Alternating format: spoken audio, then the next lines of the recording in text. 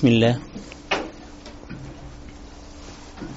الحمد لله، والصلاة والسلام على سيدنا رسول الله سيدنا محمد وعلى آله وصحبه ومن والاه. سبحانك لا علم لنا إلا ما علمتنا إنك أنت العليم الحكيم. سبحانك لا فهم لنا إلا ما فهمتنا إنك أنت الجواد الكريم. ربنا لا تزغ قلوبنا بعد إذ هديتنا وهب لنا من لدنك رحمة إنك أنت الوهاب. اللهم صل على سيدنا محمد في الأولين، وصل على سيدنا محمد في الآخرين، وصل على سيدنا محمد في كل وقت وحين، وصل على سيدنا محمد في الملأ الأعلى إلى يوم الدين. أما بعد، حياكم الله، طبتم وطاب ممشاكم وتبوأتم من الجنة منزلا.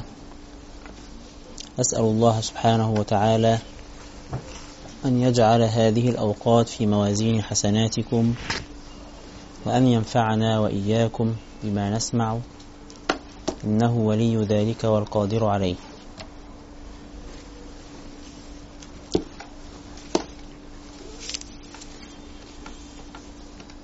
أبشركم وأبشر نفسي بحديث رسول الله صلى الله عليه وسلم الذي يقول فيه: مجتمع قوم في بيت من بيوت الله يتلون كتاب الله ويتدارسونه فيما بينهم إلا حفتهم الملائكة وغشيتهم الرحمة ونزلت عليهم السكينة وذكرهم الله في من عنده. صدق رسول الله صلى الله عليه وسلم. فين الناس؟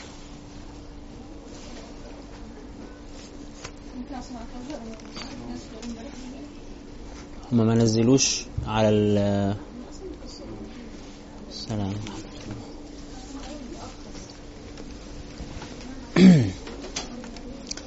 طيب، لعلنا نحن الذين بدأنا بدري شوية. احنا وصلنا للآية كام في سورة آل عمران يا اخوانا؟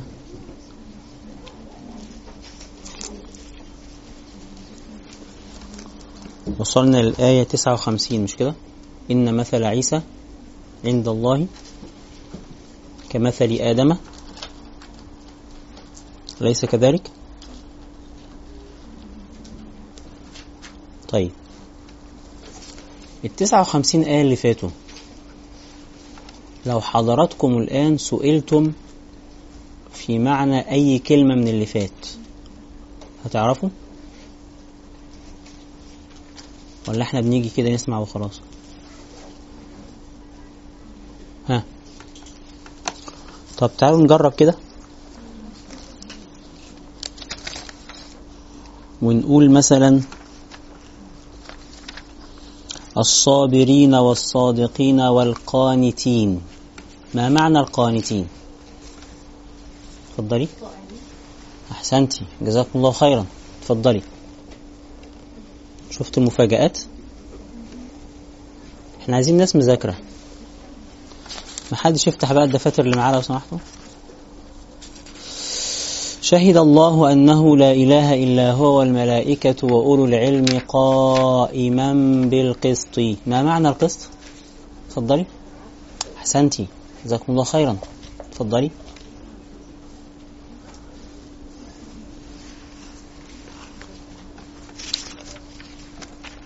طيب، انتوا الظاهر انكم شاطرين في معاني الكلمات، فنشوف حاجة تانية.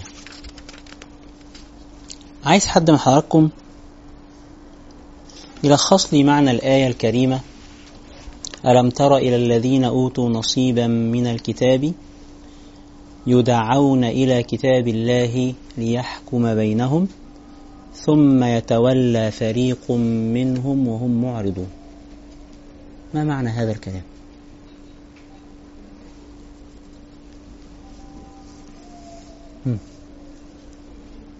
تفضلي.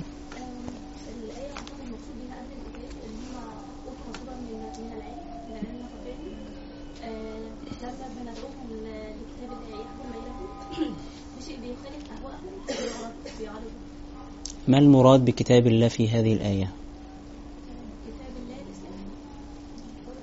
طب ازاي نلزمهم بالقرآن وهم لا يؤمنون به؟ على ان الاصل العطاء الواحد.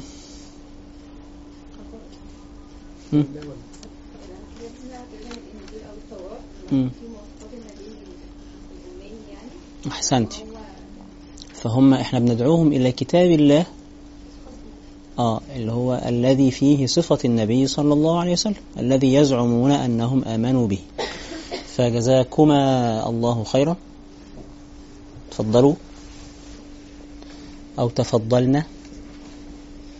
شكرا. طيب حضرتك تعبتي معانا فهنسألك سؤال، إذا جاوبتيه نديكي جايزة، يعني مش معقولة تبقي راحة جاية كده على الفاضي يعني. فإذا ما جاوبتيش نشوف حد تاني يجاوب. ما معنى قول الله سبحانه وتعالى إذ قالت الملائكة يا مريم إن الله اصطفاك وطهرك واصطفاك على نساء العالمين؟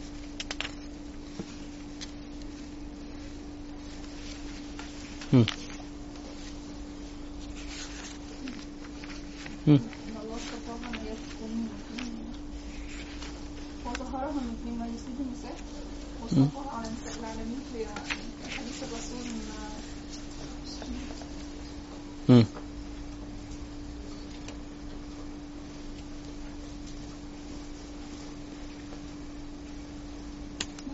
يا مريم اقنتي لربك واسجدي واركعي مع الراكعين. يا ربنا اصطفى مريم ازاي؟ ايه اوجه اصطفاء الله سبحانه وتعالى لمريم؟ كانت من بيت نبوة. طيب. كان زكريا بيخش عليها كان الجاسوس عندها رزقا. طيب. هي كانت ام عيسى. طيب كويس. ليه بتتوهي نفسك بقى؟ خدي اتفضلي. جزاكم الله خيرا. طيب طبعا ما تتوقعوش كده كل مرة، يعني هي كانت مرة كده وعدت، لكن هذا لا يعني طبعا ان احنا ما نذاكرش، لازم نذاكر. عشان كده لما ربنا يكرمنا ونقرأ سورة آل عمران او نقرأها في قيام الليل مثلا، او نتسئل فيها او نحفظها، نبقى مستحضرين معانيها. طيب يقول الله تعالى: أعوذ بالله من الشيطان الرجيم، بسم الله الرحمن الرحيم.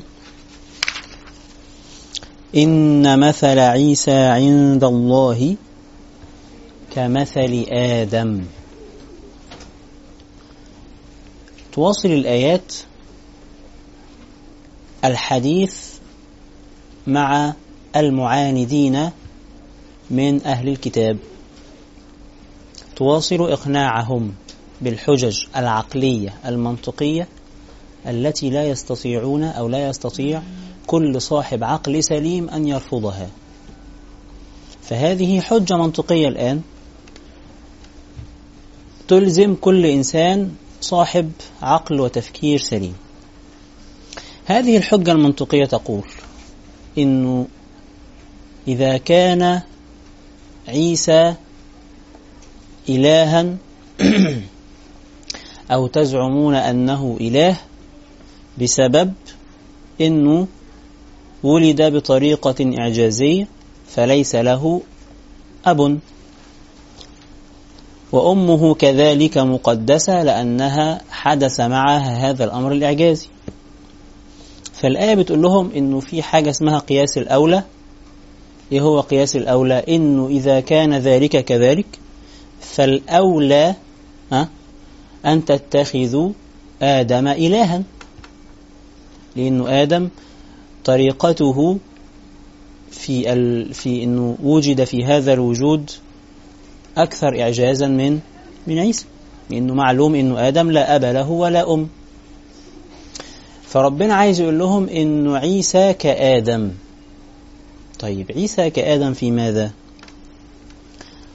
إيه وجه الشبه بين الاثنين؟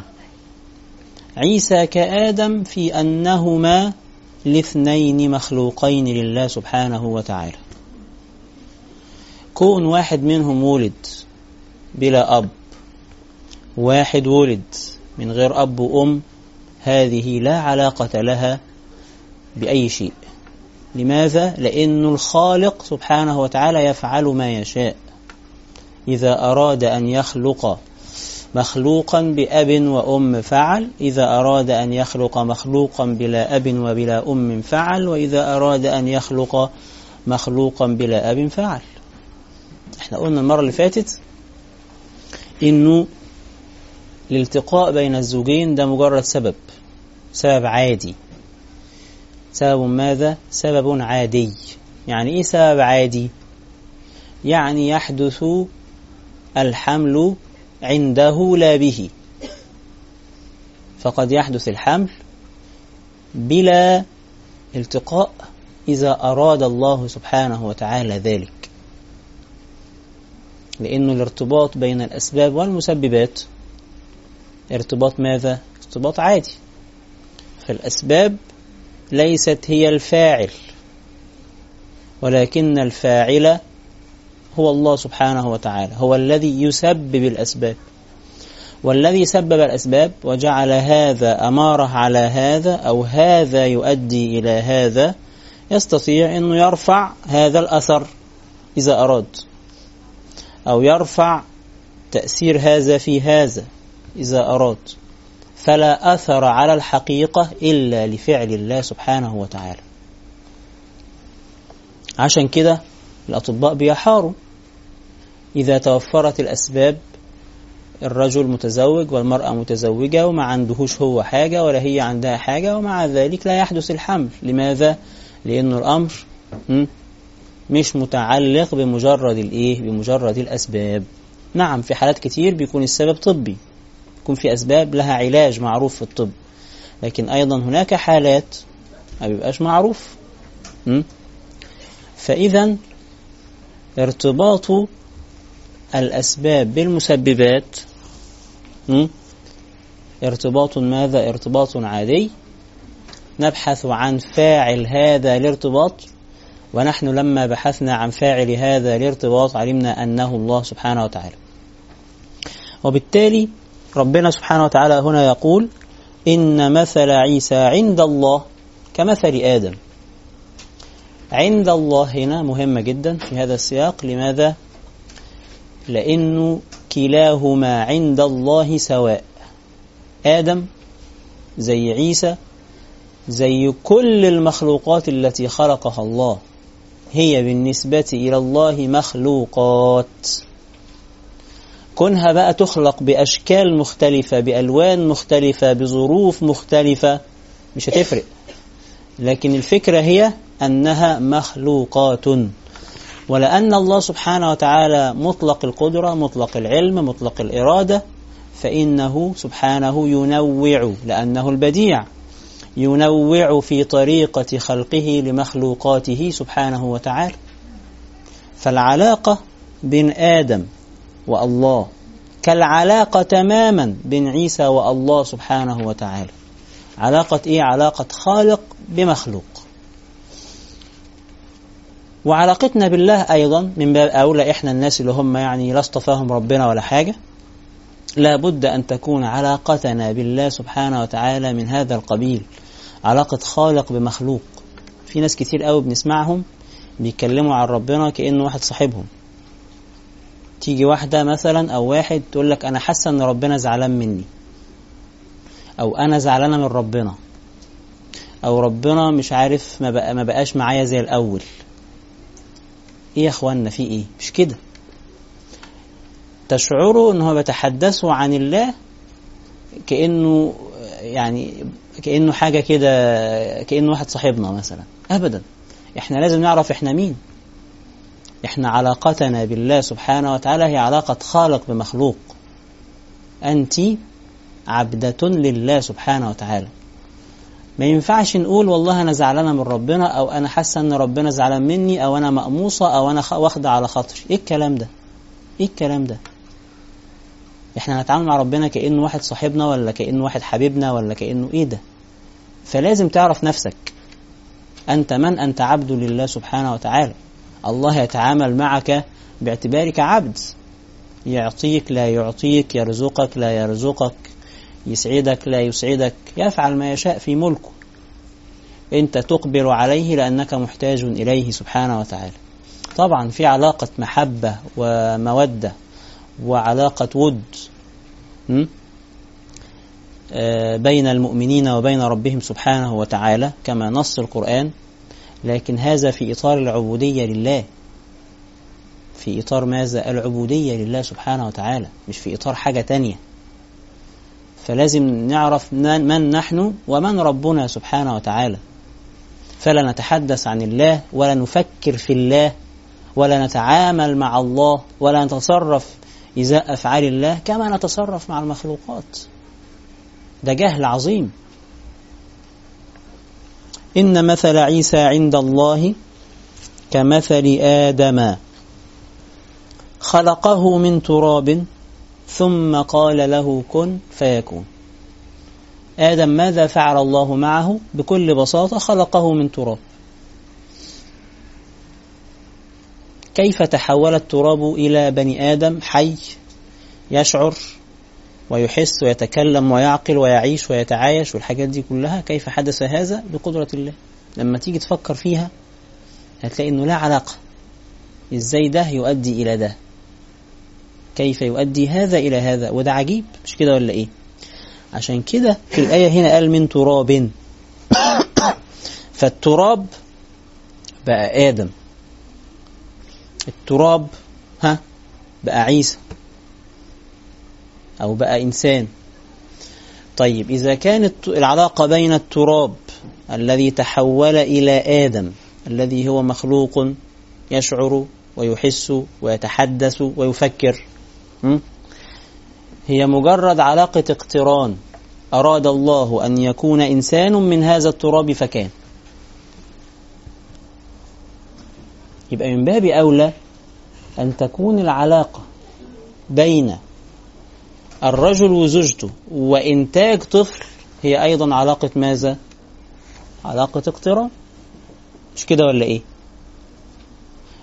الله عز وجل يشير في هذه الآية إلى أنه العلاقة بين الأسباب والمسببات لن تعقلها، يعني مفيش حاجة بتؤدي الحاجة بالضرورة.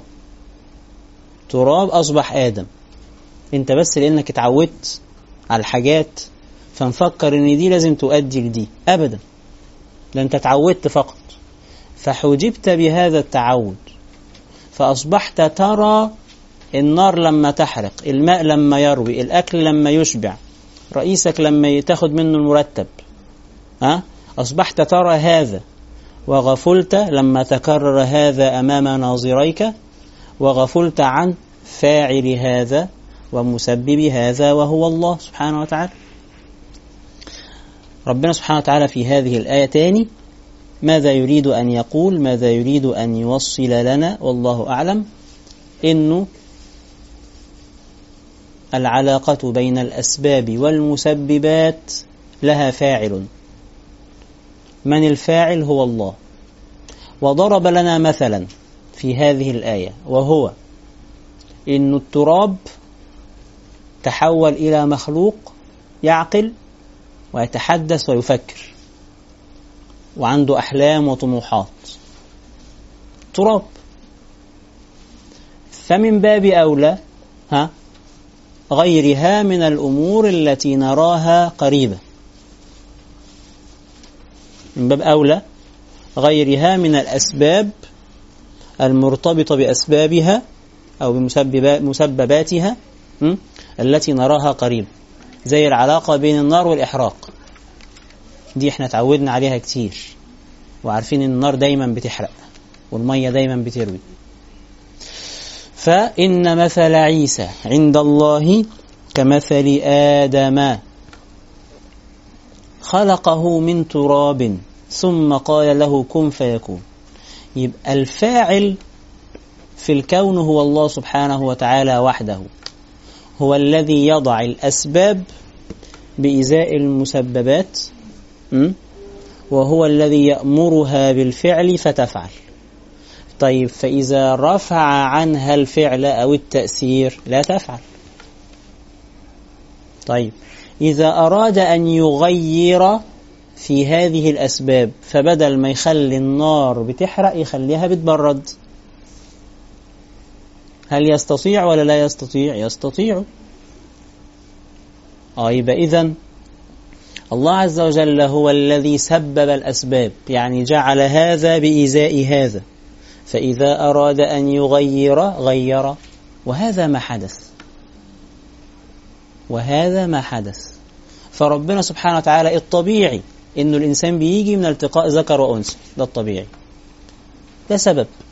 طيب ربنا غير الأسباب؟ غيرها بطرق متنوعة، فأوجد بلا ذكر وهو عيسى، وأوجد بلا ذكر وأنثى وهو آدم عليه السلام، علشان حضرتك تبقى عارف إنه هذا الكون له خالق، وعلشان لا تحجب بالأسباب فتراها وتنسى المسبب سبحانه وتعالى. فلو أراد الله أن يرفع عن الماء الري حتى وإن شربت فعل، مهما تشرب مش هتشبع، مهما تلبس مش هتستتر، مهما تنام مش هتشبع نوم، وهكذا وهكذا وهكذا. فربنا يستطيع أن يفعل هذا سبحانه وتعالى، فلا تنظر الأسباب وتنحجب بها عن المسبب سبحانه وتعالى. إن مثل عيسى عند الله كمثل آدم خلقه من تراب ثم قال له كن فيكون. وضع الأسباب بإزاء المسببات لا تحتاج من الله سبحانه وتعالى إلا أمر إلهي فقط، كن فيكون، انتهى. فيكون الأمر الإلهي على ما أراد الله سبحانه وتعالى. طيب بعد ما عرفنا احنا هذه المعلومات القيمة، وبعد ما وصل إلى قارئ كل من يقرأ هذه الآيات من المسلمين وغير المسلمين، ماذا عليه أن يفعل؟ عليه أن يتبع الحق. ما هو الحق؟ الحق هو ما يأتي من عند الله، ده الحق. طب إيه هو الفساد؟ الفساد هو الكفر، وهو المعصية، وهو كل ما يخالف أمر الله، وده هيجي في الآيات قدام. فإحنا عندنا يا إخواننا حق وفساد.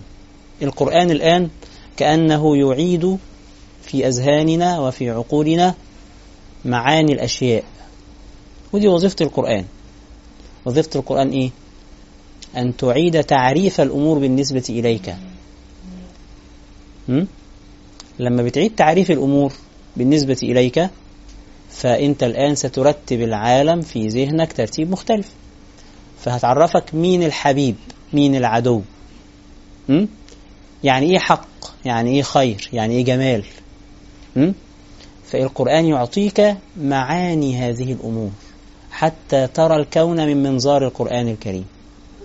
طيب ما هو الحق؟ الحق هو الآتي من ربك سبحانه وتعالى، ده الحق. طيب هل كل حق في الكون أتى من عند الله؟ أبدا. كله نعم أتى من عند الله، لكن بعضه بطريق مباشر وبعضه بطريق غير مباشر، عشان كده قلنا أبدا.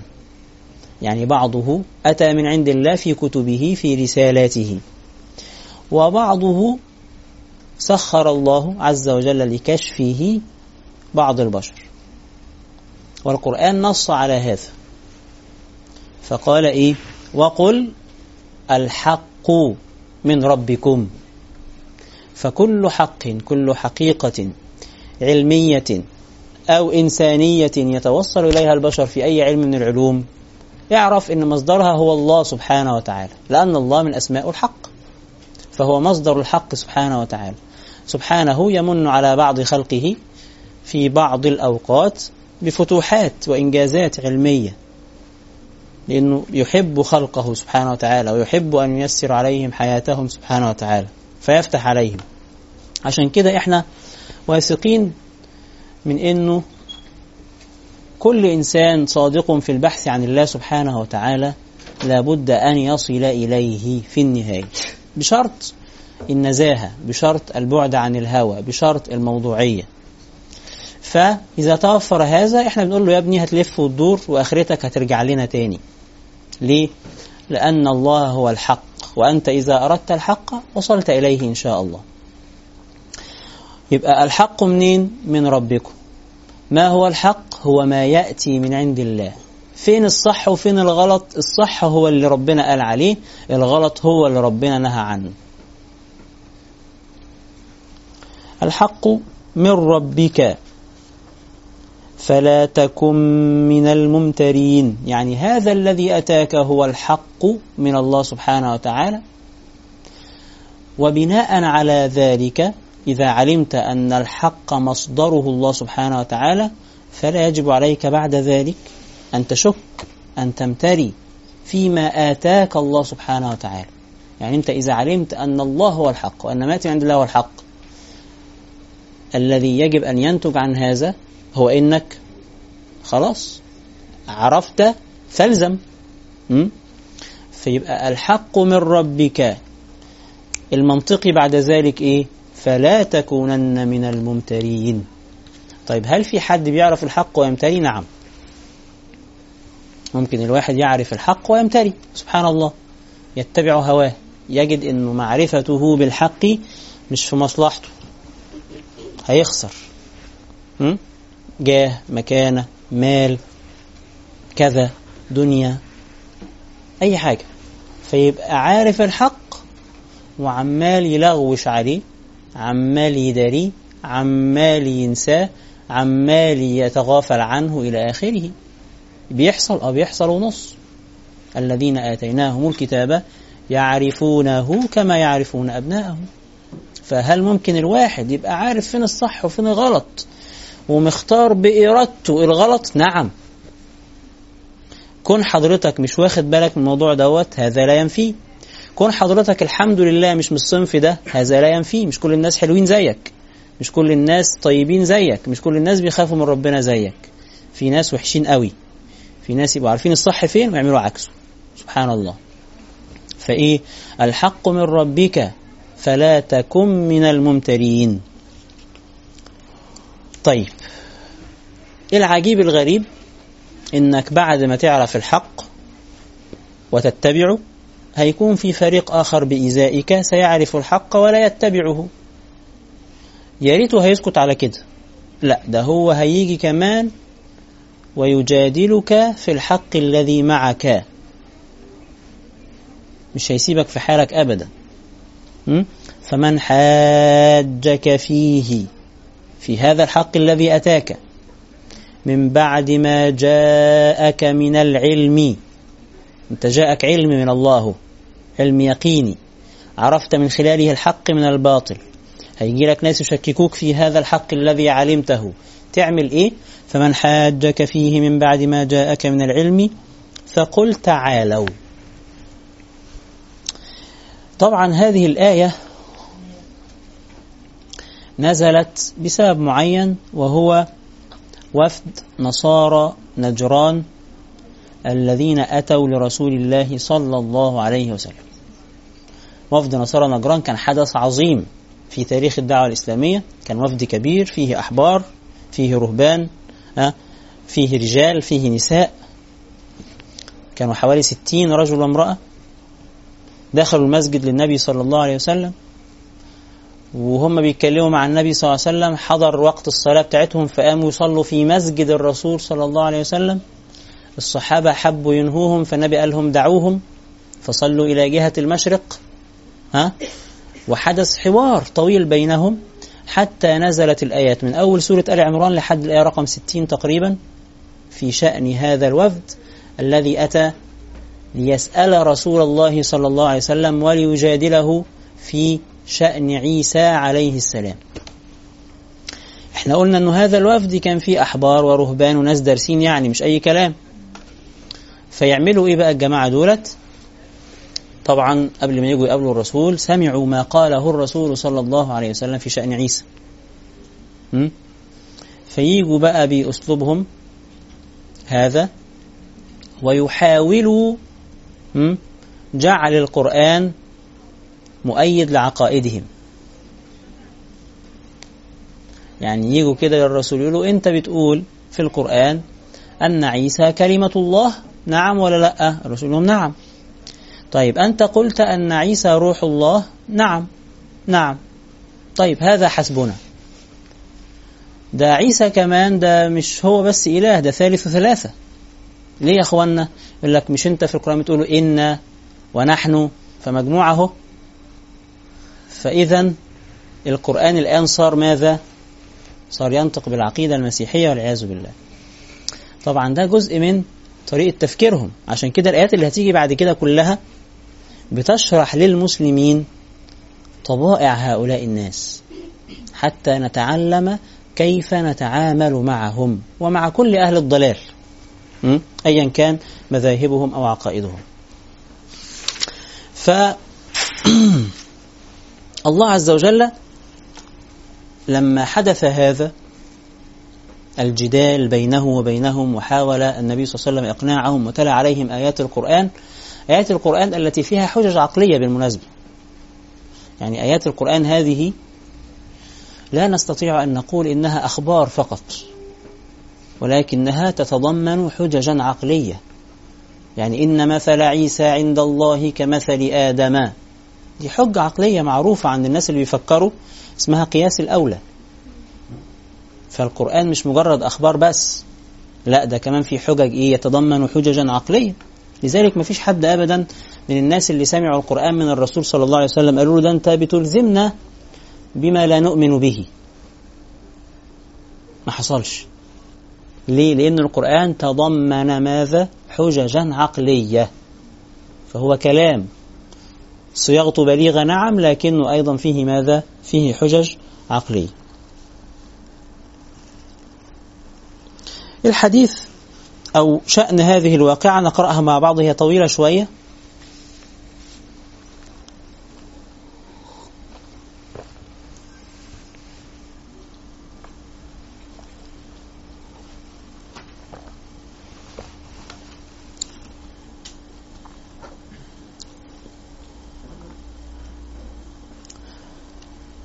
ابن إسحاق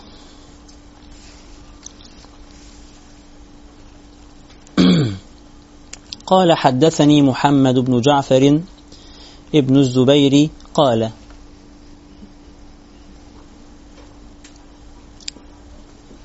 قدموا على رسول الله صلى الله عليه وسلم المدينة فدخلوا عليه المسجد. مين قلنا؟ وفد نصارى نجران. فدخلوا عليه مسجده حين صلى العصر.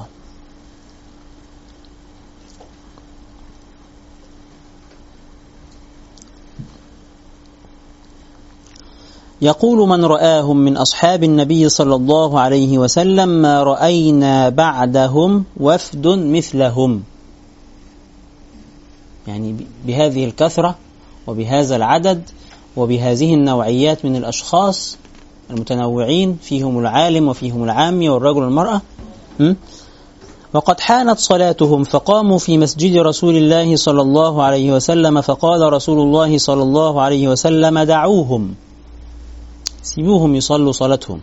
فين؟ في مسجد الرسول صلى الله عليه وسلم. فصلوا إلى المشرق. قال فكلم رسول الله صلى الله عليه وسلم منهم أبو حارثة بن علقمة والعاقب عبد المسيح والسيد الأيهم، وهم من النصرانية على دين الملك مع اختلاف أمرهم، يقولون هو الله.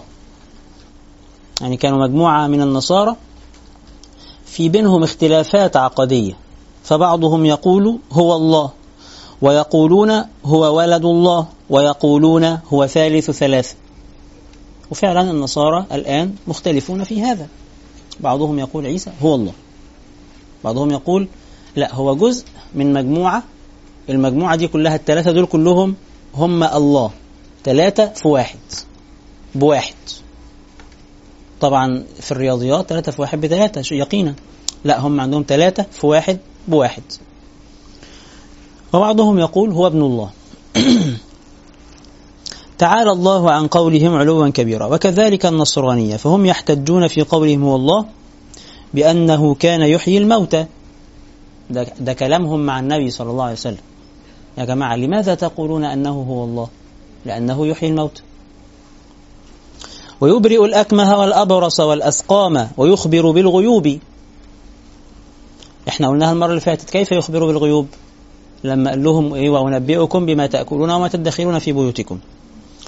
ويخلق من الطين كهيئة الطير فينفخ فيه فيكون طيرا وذلك كله بأمر الله. ده راوي الحديث اللي بيقول، لكن هم طبعا مش هيقولوا كده، هم يعتقدون أنه طالما فعل ذلك إذن هو الله. وذلك كله بأمر الله وليجعله الله آية للناس. ويحتجون في قولهم بأنه ابن الله. لماذا قالوا هو ابن الله؟ يقولون لم يكن له أب يعلم، ترى ملوش أب يبقى الله هو أبوه، تعالى الله عن ذلك. وقد تكلم في المهد بشيء لم يصنعه أحد من بني آدم قبله. ويحتجون على قولهم بأنه ثالث ثلاثة بقول الله تعالى فعلنا وأمرنا وخلقنا وقضينا،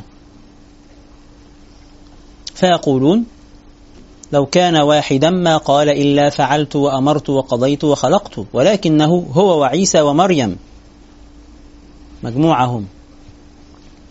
تعالى الله وتقدس وتنزه عما يقول الظالمون والجاحدون علوا كبيرا. وفي كل ذلك من قولهم قد نزل القرآن فلما كلمه الحبران، كان في منهم 2 من الأحبار، قال لهما رسول الله صلى الله عليه وسلم أسلما. النبي طبعا في كل هذا يرد عليهم، ثم لما رد عليهم قال لهما أسلما، ادخلوا في الإسلام، يعني استسلما لمراد الله سبحانه وتعالى، سلموا أموركم لله، دعكم مما أنتم فيه. قال قد أسلمنا، قال إنكما لم تسلما فأسلما، يعني الإسلام هو ماذا؟ الاستسلام لأمر الله. والله عز وجل لم يقل لكم إن عيسى هو الله، أو إن عيسى هو ابن الله، أو إن عيسى هو ثالث ثلاثة. فأنت هتقول بلسانك أنا مسلم، لكن هل أنت على الحقيقة مسلم؟ أبدا. قال بلى قد أسلمنا قبلك. طبعا هذا الكلام يدل على ما قلناه مرارا، إن الإسلام هو دين الأنبياء جميعا، أهو عارفين قد أسلمنا قبلك. قال كذبتما يمنعكما من الإسلام ادعاؤكما لله ولدا وعبادتكما الصليب وأكلكما الخنزير، وكل هذه الأمور لم يأذن بها الله سبحانه وتعالى. قال فمن أبوه يا محمد؟ فصمت رسول الله صلى الله عليه وسلم عنهما فلم يجبهما، فأنزل الله في ذلك من قولهم واختلاف أمرهم صدر سورة آل عمران إلى 87 آية منها.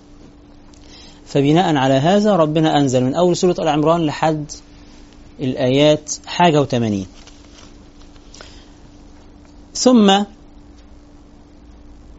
تكلم ابن إسحاق راوي هذه الرواية على تفسير الآية، ثم قال فلما أتى رسول الله صلى الله عليه وسلم الخبر من الله والفصل من القضاء بينه وبينهم وأمر بما أمر به من ملاعنتهم إن ردوا ذلك عليه دعاهم إلى ذلك. يبقى ربنا سبحانه وتعالى من أول السورة إلى هذه الآيات أوضح لهم الحق الذي لا مرية فيه في حقيقة عيسى عليه السلام، وأوضح لهم قبل ذلك في صدر السورة صفات الإله كما قلنا قبل ذلك، حتى تتهيأ عقولهم لعدم قبول ألوهية عيسى عليه السلام. فإذا بان لهم الحق من خلال سماعهم لهذه الآيات ومجادلتهم للنبي صلى الله عليه وسلم لم يبق إلا الفصل. ما هو الفصل؟ الفصل يكون بالابتهال أو بالملاعنة. يعني إيه الملاعنة؟ يعني كل فريق يدعو باللعنة على نفسه والخروج من رحمة الله على نفسه إن كان على باطل، ودي طريقة معروفة. المباهلة اسمها الإيه؟ المباهلة. الملاعنة أمر آخر اللي هو مسألة إيه؟ رمي الزوجة فالمباهلة أمر معروف.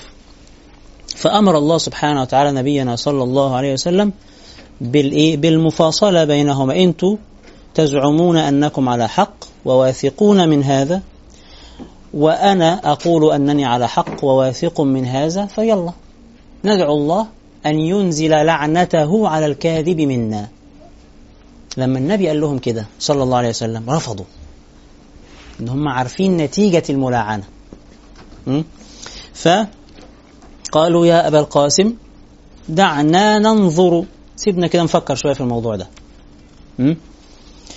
في أمرنا، ثم نأتيك بما نريد أن نفعل فيما دعوتنا إليه. ثم انصرفوا عنه، ثم خلوا بالعاقب. العاقب ده اسم واحد كان فيهم من علمائهم، وكان ذا رأيهم، فقالوا يا عبد المسيح ماذا ترى؟ فقال والله يا معشر النصارى لقد عرفتم أن محمدا لنبي مرسل. انتوا اتكلمنا معاه وبقالنا معاه كذا يوم، وهذا الكلام الذي سمعناه احنا كده انتم عرفتم أنه نبي مرسل. ولقد جاءكم بالفصل من خبر صاحبكم اللي هو مين؟ سيدنا عيسى.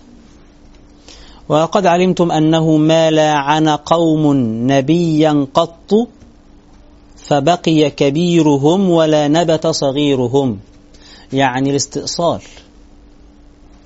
يعني إذا دخلتم معه في هذا الأمر، أمر المباهلة، وسماه هنا أيضا ملاعنة لا بأس، فهذا معناه ماذا؟ الاستئصال. وإنه الاستئصال منكم إن فعلتم، فإن كنتم أبيتم إلا إلف دينكم والإقامة على ما أنتم عليه من القول في صاحبكم فوادعوا الرجل. يعني إذا كنتم مش ناويين تسلموا معه وناويين تقيموا على ما أنتم عليه من دين، فأنتم لا تصطدموا به ووادعوه، خلاص يبقى يعني أنت في حالك وإحنا في حالنا. فوادعوا الرجل وانصرفوا إلى بلادكم. ده كلام مين؟ كلام واحد من كبرائهم. فأتوا النبي صلى الله عليه وسلم فقالوا يا أبا القاسم قد رأينا ألا نلاعنك ونتركك على دينك ونرجع على ديننا، وكل واحد في حاله.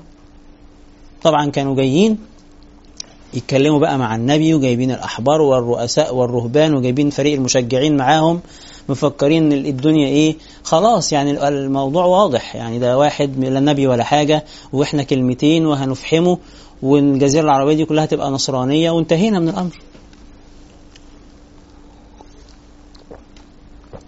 فرجعوا من عند النبي صلى الله عليه وسلم بيقولوا له انت سيبنا عيش. ده كان لسان لسان حالهم.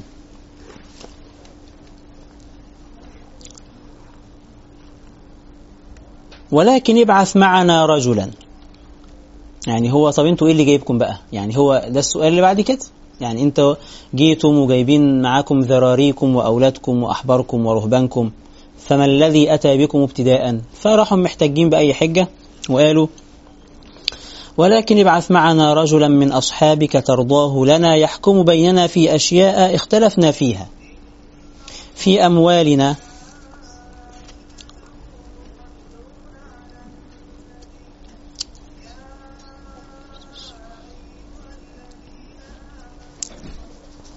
فإنكم عندنا رضا، نحن نرضى أمانتكم ودينكم، فابعث معنا رجلا يحكم بيننا في هذه الأمور التي اختلفنا فيها. قال محمد بن جعفر راوي هذا الأثر فقال رسول الله صلى الله عليه وسلم ائتوني العشية أبعث معكم القوي الأمين. تعالوا لي بعدين هبعث معاكم واحد هو القوي الأمين، يعني واحد أأتمنه على أن يحكم بينكم بالعدل والقسط. فكان عمر بن الخطاب رضي الله عنه يقول ما أحببت الإمارة قط حبي إياها يومئذ رجاء أن أكون صاحبها، فرحت إلى الظهر مهجرا، يعني وقت الهجيرة، فلما صلى رسول الله صلى الله عليه وسلم الظهر سلم ثم نظر عن يمينه وشماله فجعلت أتطاول. يعني يمكن أنا مش عايزني أنا بس مش شايفني فكده يعني. فجعلت أتطاول له ليراني، فلم يزل يلتمس ببصره حتى رأى أبا عبيدة بن الجراح فدعاه فقال اخرج معهم فاقض بينهم بالحق فيما اختلفوا فيه. قال عمر فذهب بها أبو عبيدة رضي الله عنه. عشان كده سيدنا أبو عبيدة بن الجراح بيسموه إيه؟ بيسموه أمين هذه الأمة. فهذه باختصار واقعة الملاعنة أو واقعة المباهلة التي نزلت بسببها صدر سورة آل عمران أو نصف سورة آل عمران تقريبا، والتي جاءت في هذه الآية التي نتحدث فيها اليوم. يقول الله تعالى: الحق من ربك فلا تكن من الممترين، فمن حاجك فيه من بعد ما جاءك من العلم فقل لهم يا أهل الكتاب يا من تحاجون في أمر عيسى بلا علم من عند الله سبحانه وتعالى، فمن حاجك فيه من بعد ما جاءك من العلم فقل تعالوا ندعو أبناءنا وأبناءكم ونساءنا ونساءكم ثم نبتهل فنجعل لعنة الله على الكاذبين. في المباهلة الواحد بيدعو اللهم إن كنت كاذبا فأنزل لعنتك علي، أو أنزل لعنتك على الكاذب منا، حاجة بهذا المعنى أو بهذه الصيغة. واللعنة هي الخروج من رحمة الله سبحانه وتعالى، يعني أمر خطير جدا لا يلجأ إليه الإنسان إلا إذا انسدت طرق الحوار، يعني انسدت كل طرق الحوار وكل طرف متمسك برأيه وكل واحد يظن أنه على الحق، خلاص عايزين حد يفصل ما بيننا، فكل واحد بيدعي على نفسه بالهلاك إن كان على بطل. حاجة خطيرة، حاجة خطيرة جدا، لذلك لا نفعلها. فنجعل لعنة الله على الكاذبين.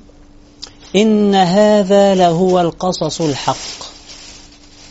هذا الذي يقص في القرآن من أمر الأنبياء هو الحق.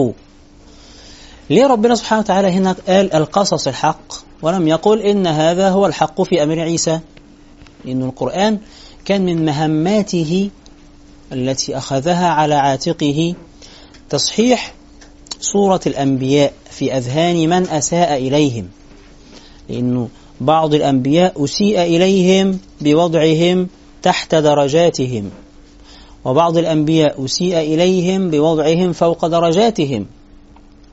لما تيجي تقرأ في التوراة عن الأنبياء هتلاقي أن بعضهم ممكن يشرب الخمر، بعضهم يزني، بعضهم حتى يزني بالمحارم والعياذ بالله، بعضهم يسرق، بعضهم يدخل في مصارعة مع الله، وهكذا صور مشوهة عن الألوهية وعن النبوة. فيأتي القرآن ليعيد تعريف الألوهية، ليعيد تعريف النبوة، ومن خلال إعادة تعريف الأمور كما قلنا في البداية ينصلح الذهن وتنصلح نظرة الإنسان إلى الأمور المختلفة. فالقرآن جعل من مهماته تصحيح صورة الأنبياء في قصصه، فيتحدث عن موسى عليه السلام بكل تبجيل واحترام، يتحدث عن لوط عليه السلام بكل تبجيل واحترام، يتحدث عن يوسف عليه السلام بكل تبجيل واحترام، وهكذا حتى تنصلح الأذهان في تفكيرها بصفي صفوة خلق الله سبحانه وتعالى.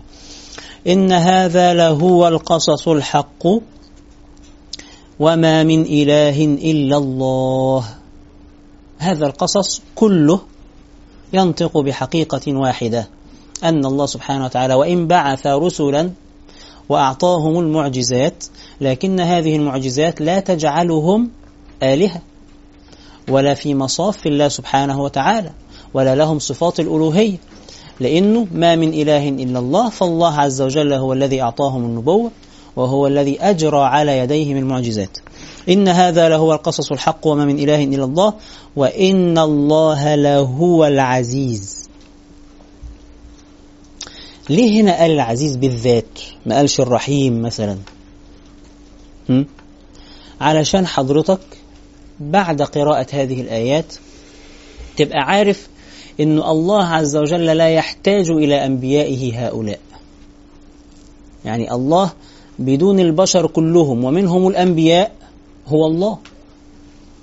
الله هو الله، الطاعة والمعصية بالنسبة إليه سواء، لا تضره طاعة طائع ولا معصية عاص سبحانه وتعالى، مش سواء في الأثر لكن سواء بالنسبة إلى ذاته المقدسة سبحانه وتعالى. طب إحنا لماذا نطيع ولماذا نعصي؟ لأنه أمرنا بالطاعة ونهانا عن المعصية. ماذا لو أطعنا كلنا؟ ولا حاجة. طب ماذا لو عصينا كلنا؟ برضو ولا حاجة. بالنسبة لله سبحانه وتعالى سواء. وهذا معنى الحديث: يا عبادي لو أن أولكم وآخركم وإنسكم وجنكم كانوا على أتقى قلب رجل واحد منكم ما زاد ذلك في ملكي شيئا. يا عبادي لو أن أولكم وآخركم وإنسكم وجنكم كانوا على أفجر قلب رجل واحد منكم ما نقص ذلك من ملكي شيئا. فالله هو العزيز.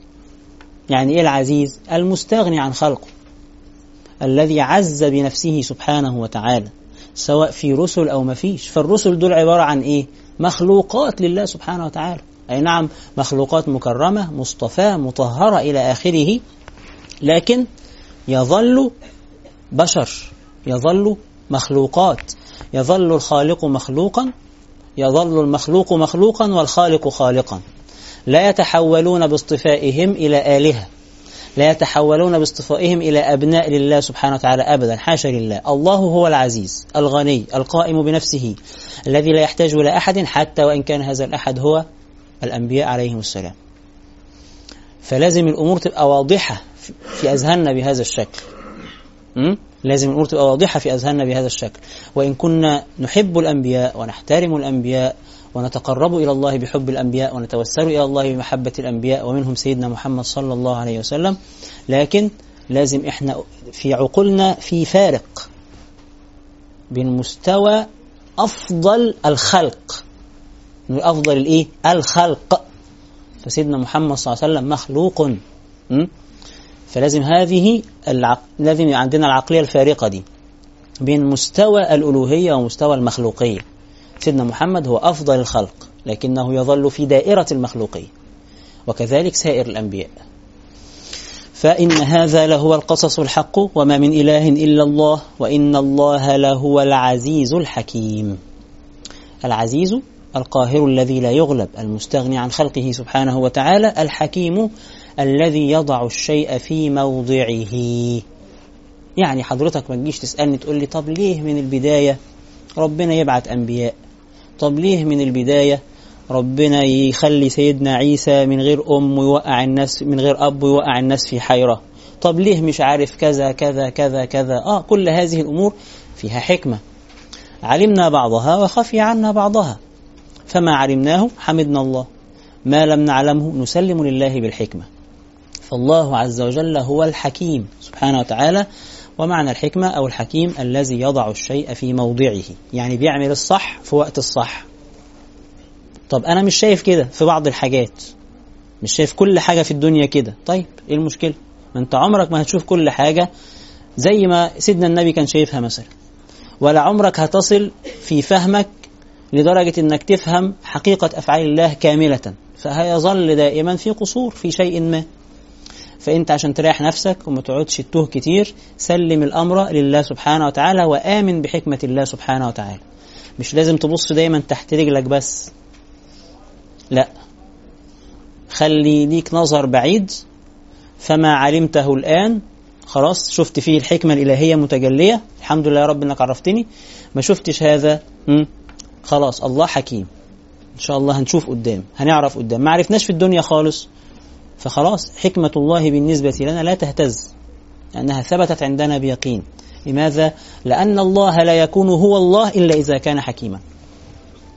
ومش من شروط ربنا سبحانه وتعالى، مش من شروطه سبحانه، ولم يشترط على نفسه سبحانه وتعالى أن يوضح لنا كل الأمور، ولا إنه يفهمنا كل حاجة، ولا حضرتك ليك عنده حاجة بحيث يفهمك كل حاجة أنت عايز تفهمها أو مش فاهمها.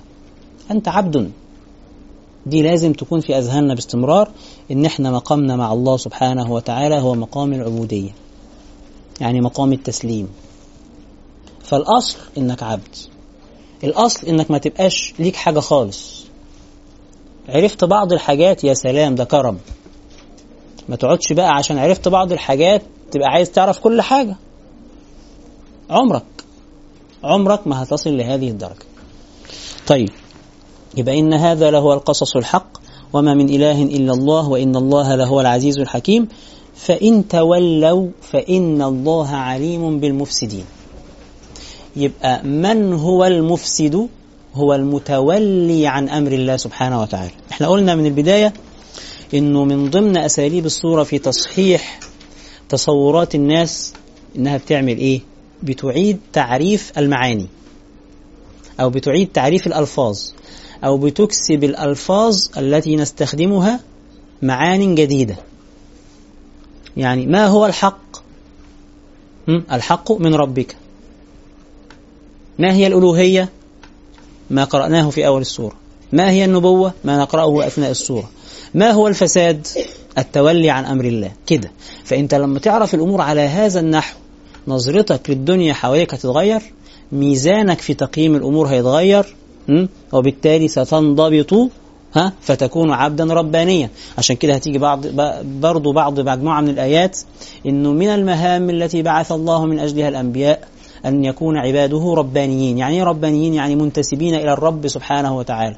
ولن تكون منتسبا إلى الرب سبحانه وتعالى إلا إذا رأيت الأمور كما خلقها الله وكما أرادها الله سبحانه وتعالى. فإن تولوا فإن الله عليم بالمفسدين. يبقى التولي هو الفساد. ده إعادة لتعريف كلمة الفساد. ما هو الفساد يا أخوانا؟ هو البعد عن منهج الله.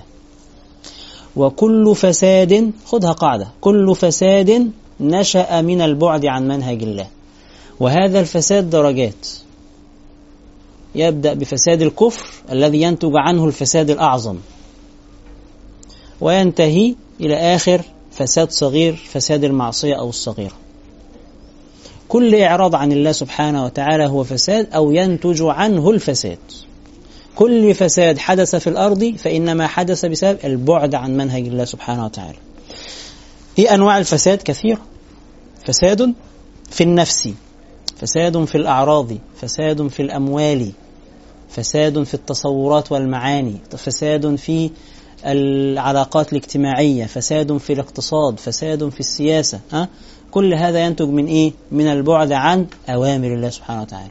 ربنا لما نزل لنا الدين ونزل لنا الأنبياء كان يريد بنا الخير، لذلك بعثت الأنبياء منة من المنن التي يمتن الله بها علينا، مع أن حضرتك قد تراها غير ذلك.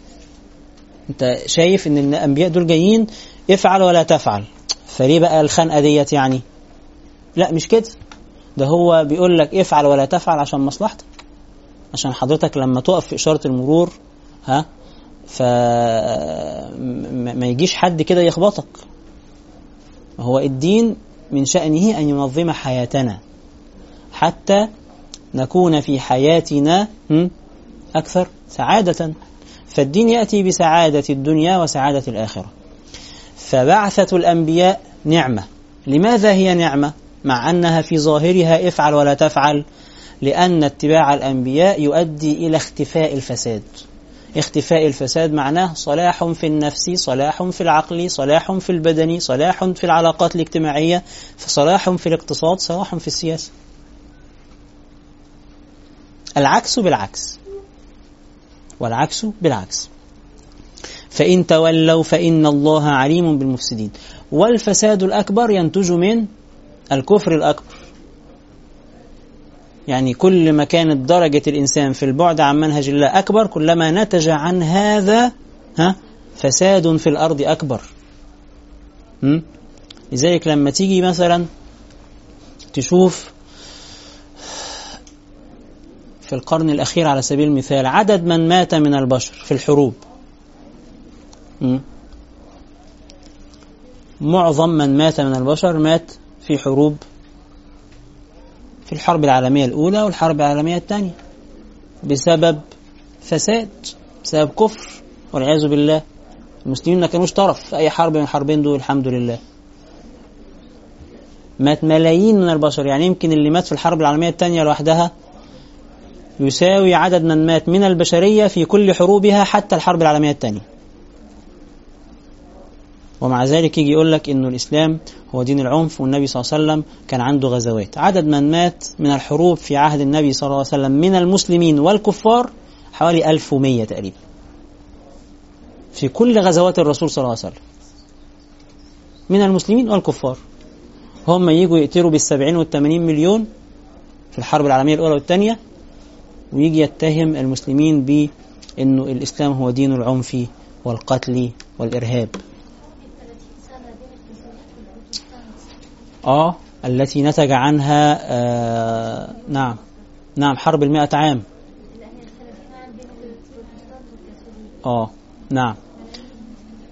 نعم ودين اللي نتج عنها صلح واستفالية تقريبا. طيب، فالقصد إنه الفساد الذي يكون في الأرض كله يكون نابعا من البعد عن منهج الله سبحانه وتعالى. لذلك قال الله تعالى: فإن تولوا فإن الله عليم بالمفسدين. ثم تقول الآيات بعد ذلك متوجهة بالخطاب إلى أهل الكتاب. يقول الله تعالى: قل يا أهل الكتاب تعالوا إلى كلمة سواء بيننا وبينكم ألا نعبد إلا الله ولا نشرك به شيئا. هل المسلمين يريدون ويحبون أن يكونوا متوحدين مع غيرهم؟ نعم. هل المسلمين يحبون التعاون مع الآخر؟ نعم. هل المسلمين يحبون التعايش مع الآخرين؟ نعم، لكن على أسس صحيحة، ليس على حساب الدين. المسلمين ممكن يدخلوا في كل التحالفات مع كل الناس، لكن ليس على حساب الدين. فإن تولوا فإن الله عليم بالمفسدين. يا أهل الكتاب تعالوا إلى كلمة سواء بيننا وبينكم. تعالوا نتعاون مع بعض ونتعايش مع بعض على أسس سليمة. هذه الأسس السليمة هي ألا نعبد إلا الله ولا نشرك به شيئا ولا يتخذ بعضنا بعضا أربابا من دون الله. لاحظوا أن الإسلام يريد أن يحرر الإنسان، لأنه عبوديتك للإنسان مهما كان هذا الإنسان هو انحطاط عن الإنسانية. فتخيل أنت سيدنا محمد صلى الله عليه وسلم جاي بيقول لهم: يا جماعة لا تعبدوا البشر. طب ليه سيدنا محمد قال لهم كده؟ لأنهم عرضوا على رسول الله صلى الله عليه وسلم أن يعبدونه كما يعبدون عيسى، فرفض رسول الله صلى الله عليه وسلم، لأنه ببساطة نبي مرسل، والنبي المرسل لا يذهب إلى هذا أبدا، لا يكفر بالله أبدا. ده كفر ده، حتى وإن كان فيه تقديس لذاته، حتى وإن كانت حاجة حلوة بالنسبة له كشخص، لكن هذا لا يكون، هذا لا يقبل.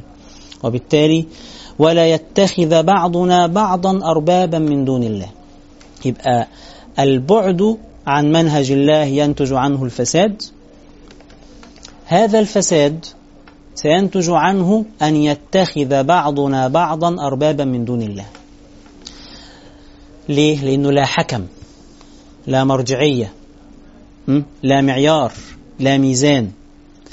طيب، إذا كان لا حكم، لا مرجعية، لا معيار، لا ميزان في علاقة البشر ببعضهم، إيه اللي هيحصل؟ الذي سيحدث إنه لن يسود بين البشر إلا خلق واحد فقط، هو خلق القوة. ثم يصير بعد ذلك القانون هو ما يفرضه القوي، فيسود قانون الغاب. والحمد لله جماعة الداروينيين ريحونا وقالوا لنا ان الانسان اصله قرد، فمع الجماعة اللي هم بتوع ما بعد الحداثة مع الليبراليين دولت، يبقى الحمد لله ميكس حلو جدا، فنعيش في الغابة واحنا مستريحين.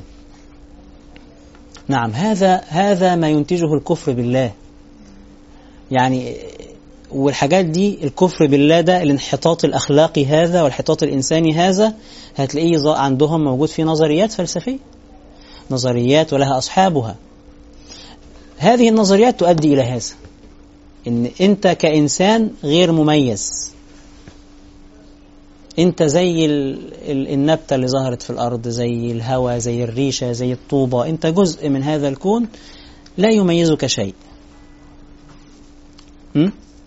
وبالتالي مالكش قيمة. والحمد لله اكتشفنا أن أجدادك العظام القدامى كانوا قرود، فاستريح ونم مستريحا. فانحطاط لا مثيل له. من هنا يأتي يأتي يتخذ بعضنا بعضا أربابا من دون الله. لأنه إذا كان في سلم للتطور، فإذا في بعضنا متطور وبعضنا أكثر تطورا، وإذا كان في سلم للتطور فإذا هيكون في عندنا الذكي والغبي، النابه والبليد. وإذا كان في سلم للتطور فنتخلص من الأغبياء علشان تجيلنا سلالات نقية، زي ما عمل هتلر، وهكذا وهكذا. هذا يأتي من ماذا؟ من الفساد الذي يأتي من ماذا؟ من الكفر بالله سبحانه وتعالى. قل يا أهل الكتاب تعالوا إلى كلمة سواء بيننا وبينكم ألا نعبد إلا الله ولا نشرك به شيئا ولا يتخذ بعضنا بعضا أربابا من دون الله. يتخذ بعضنا بعضا أربابا من دون الله، إما ربوبية حقيقية بالعبادة الحقيقية كما حدث مع سيدنا عيسى وكما أرادوا أن يفعلوا مع سيدنا محمد صلى الله عليه وسلم، أو يكون بالعبودية التي لا تسمى عبودية لكنها في الحقيقة عبودية، بأن يتحكم البشر في البشر، بأن يذل البشر البشر، بأن يتعلق قلبك بالبشر لأن مصيرك في يد بشر. الإسلام جه عشان يحررك من كل ده. فالإسلام جه يقول لك إنه محدش هيقدر يعمل لك حاجة، اطمئن. محدش ليه عندك حاجة، اطمئن. الرازق هو الله، اطمئن. الحياة والموت بإيد الله، فاطمئن. أكتر حاجتين بيخوفوا البشر ويخليهم ينزلوا عن إنسانيتهم لدرجة العبودية والمذلة لغيرهم، حاجتين، والإسلام الحمد لله عالجهم. أول حاجة أمر الحياة والموت. الأمر الثاني أمر الرزق. أمر الحياة والموت محسوم، فإذا جاء أجلهم لا يستأخرون ساعة ولا يستقدمون. فهو بيد الله وحده، لا تصرف فيه لمخلوق. فخلاص الحمد لله، هيعملوا فينا إيه يعني؟ ولا حاجة. طيب، أمر الرزق أيضا بيد الله وحده، لم يجعله في يد مخلوق. وفي السماء رزقكم وما توعدون. فخلاص وسيدنا النبي صلى الله عليه وسلم أكد هذا المعنى في أكثر من حديث. قل إن اجتمعت الأمة على أن ينفعوك بشيء لن ينفعوك إلا بشيء قد كتبه الله لك، وأن اجتمعوا على أن يضروك بشيء لن يضروك إلا بشيء قد كتبه الله عليك، رفعت الأقلام وجفت الصحف. انتهى الأمر. فكرش كتير في الموضوع دوت، وتعلق بخالقك سبحانه وتعالى. في حرية أكتر من كده؟ إنك تكون عزيز النفس، كريم، مش منتظر من حد حاجة، واثق إن محدش يقدر يأذيك، واثق إن لقمة عيشك مش بإيد حد. في عزة وكرامة أكتر من كده بيزرعها فينا الإسلام. عشان كده لما نقول الإسلام هو دين الإنسانية، هو دين الحرية، هو دين الكرامة، نحن صادقون في قولنا. ولا يتخذ بعضنا بعضا أربابا من دون الله، لا ربوبية حقيقية ولا ربوبية مجازية. لا هنعبد غير الله، ولا سنذل لغير الله، ولا سنتعلق بغير الله، ولا سننظر لغير الله، ولا سنعتقد في غير الله أنه يستطيع أن يفعل لنا أصلا شيئا. فإحنا لو بنطلب من الله، لما بنستعين بالله. طب إيه البشر دول؟ ولا حاجة. مفيش حرية ولا كرامة ولا إنسانية أعظم من هذا.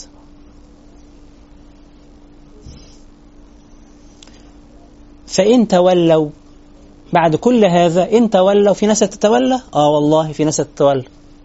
في ناس بتحب تلغوص في الطينة، في ناس بتحب الحاجات الوحشة. طب يا أخوانا، طيب يعني الكرامة والإنسانية والعزة والحاجات الحلوة دي إيه؟ ولا في دماغهم الكلام ده، مش فارق معاهم. انت مالك كده بتتكلم في حاجات غريبة ليه؟ مش مدركين المعاني دي. فقد يتولى بعض البشر عن هذا، قد يحب بعض البشر العبودية، قد يحب بعض البشر المذلة، قد يحب بعض البشر التعلق بغير الله سبحانه وتعالى. طيب إن تولوا، خلاص بقى، فإن تولوا فقولوا اشهدوا بأننا مسلمون. يعني بعد ما أديتوا اللي عليكم، خلاص عليكم أنفسكم، لا يضركم من ضل إذا اهتديتم. ما تفتح البلكونة كده شوية عشان الدنيا شكلها حرارت.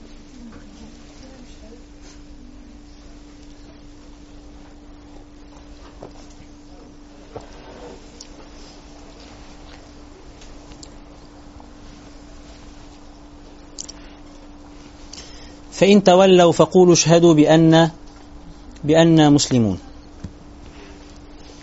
يا أهل الكتاب، الآيات أيضا تواصل دعوة أهل الكتاب بهذا الأسلوب المحبب إلى النفوس بالنداء. يا أهل الكتاب. ولاحظ أن الآيات بتناديهم بنوع من التجوز، بتناديهم بما يحبون أن ينادوهم به. يعني نحن لا نعترف أن ما عندهم هو كتاب أصلا، ما عندهم ليس كتابا إلهيا أصلا، لكن مع ذلك إحنا بنناديهم بما في اعتقادهم هم. زي ما تروح لواحد كده مسمي نفسه العظيم، فأنت عايز إيه؟ ربنا يهديه على إيديك، فتروح تقول له يا أيها العظيم، وأنت معترف إن هو، وأنت عارف في قارة نفسك إن هو لا عظيم ولا حاجة، بس إيه؟ علشان الزبون يسمع الكلام. فهو نحن لا نقول إن هؤلاء لديهم كتاب أصلا يصلح أن يكون كتابا إلهيا، لكن الله عز وجل رحيم بعباده، يدخل إليهم من مداخل هو يعلمها سبحانه، يأخذهم بالرفق، ويعني شوية شوية عليهم لحد ما يهتدوا إلى الحق، فيقول لهم يا أهل الكتاب يا أهل الكتاب يا أهل الكتاب، وهكذا. يا أهل الكتاب. وهتلاحظ أيضا أن الألفاظ المستخدمة في هذه الآيات كلها ألفاظ راقية، فيهاش إهانة. لماذا؟ ألفاظ تخاطب العقل وتدعوه إلى التفكير والتأمل والبحث والنظر.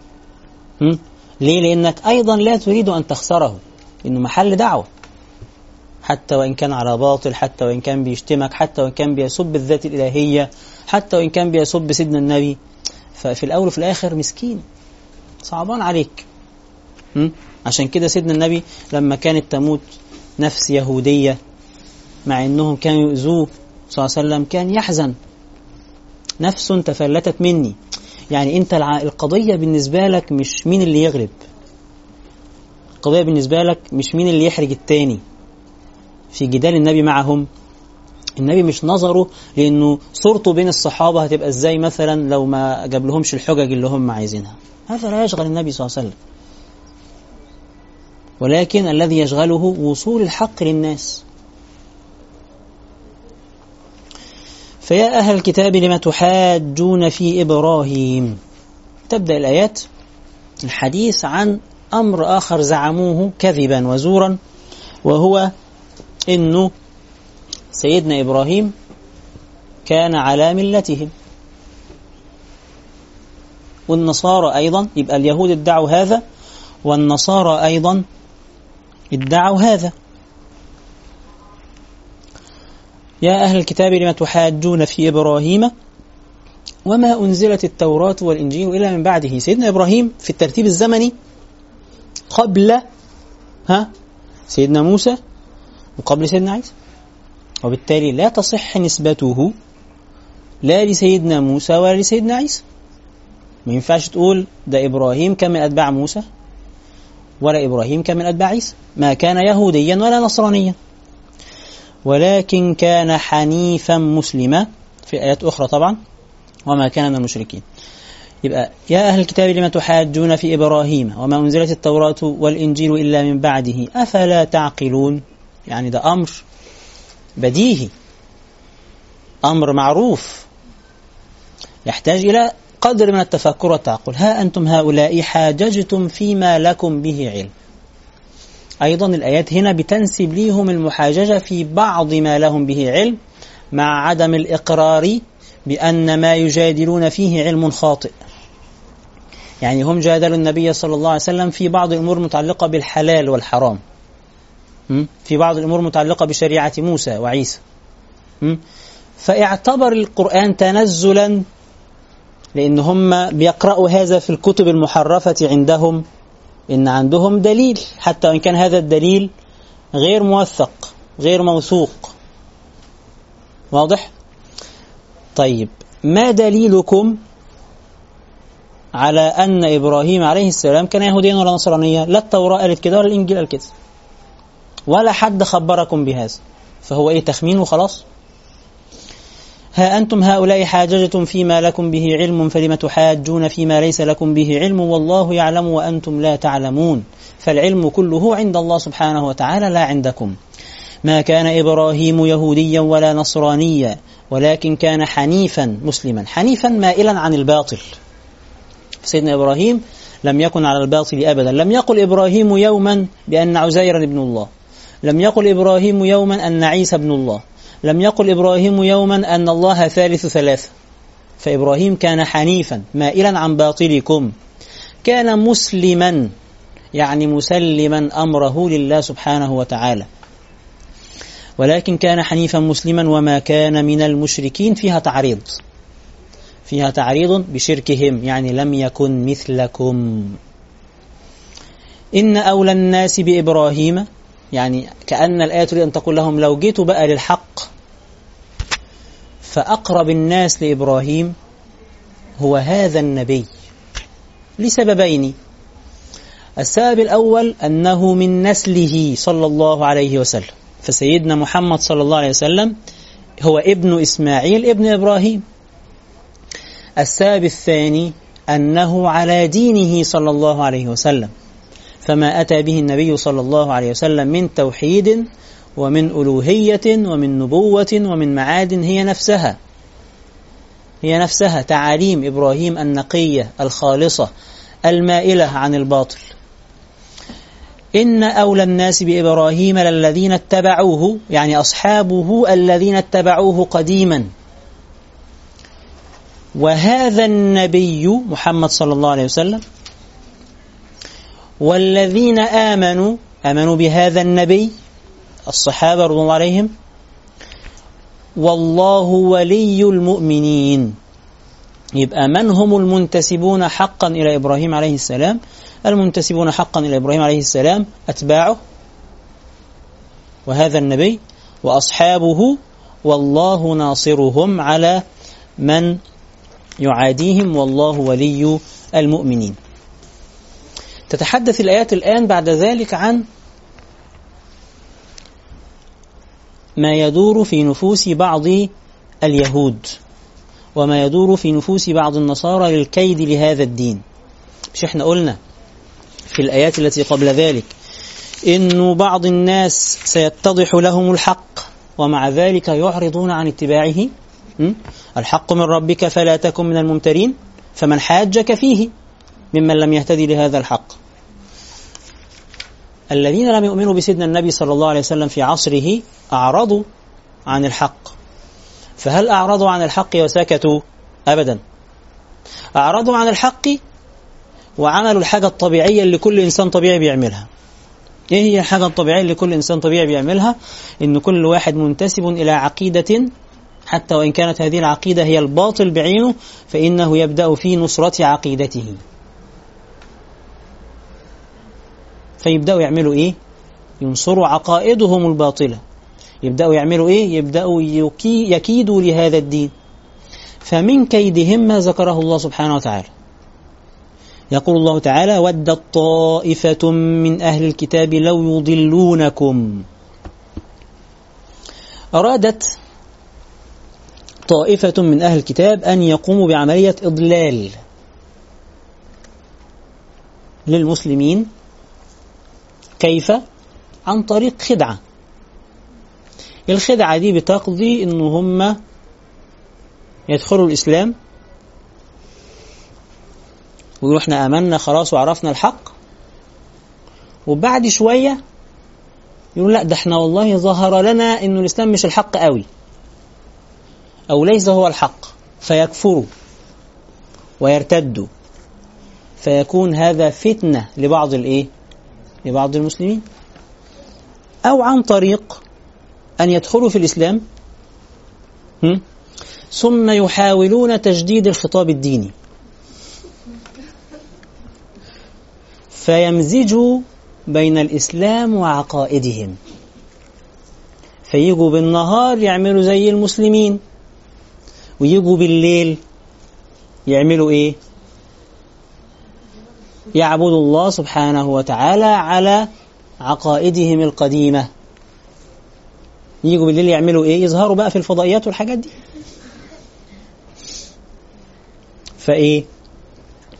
فهذه خدعتهم، إفساد الدين من داخله بعد الفشل في في محاجة المؤمنين بالحجة والبرهان، فيحاول يلتف علشان يفسد الدين.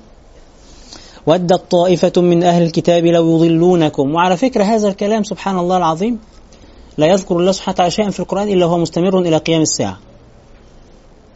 هذا الكلام مستمر حتى يومنا هذا في بعض الناس اللي بيظهروا في الفضائيات بيلبسوا عمة وجبة ويعملوا نفسهم بيدعوا للإسلام وهم في الحقيقة نصارى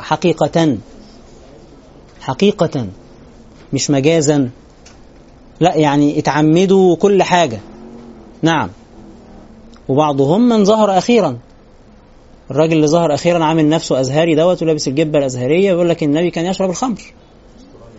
الراجل اللي هو بيقول لك ده من استراليا ومش عارف ايه. نعم، بدون ذكر أسماء. هذا الرجل أنا أعرف حقيقة أنه مسيحي. نعم. فهذه خدعتهم القديمة الجديدة باقية.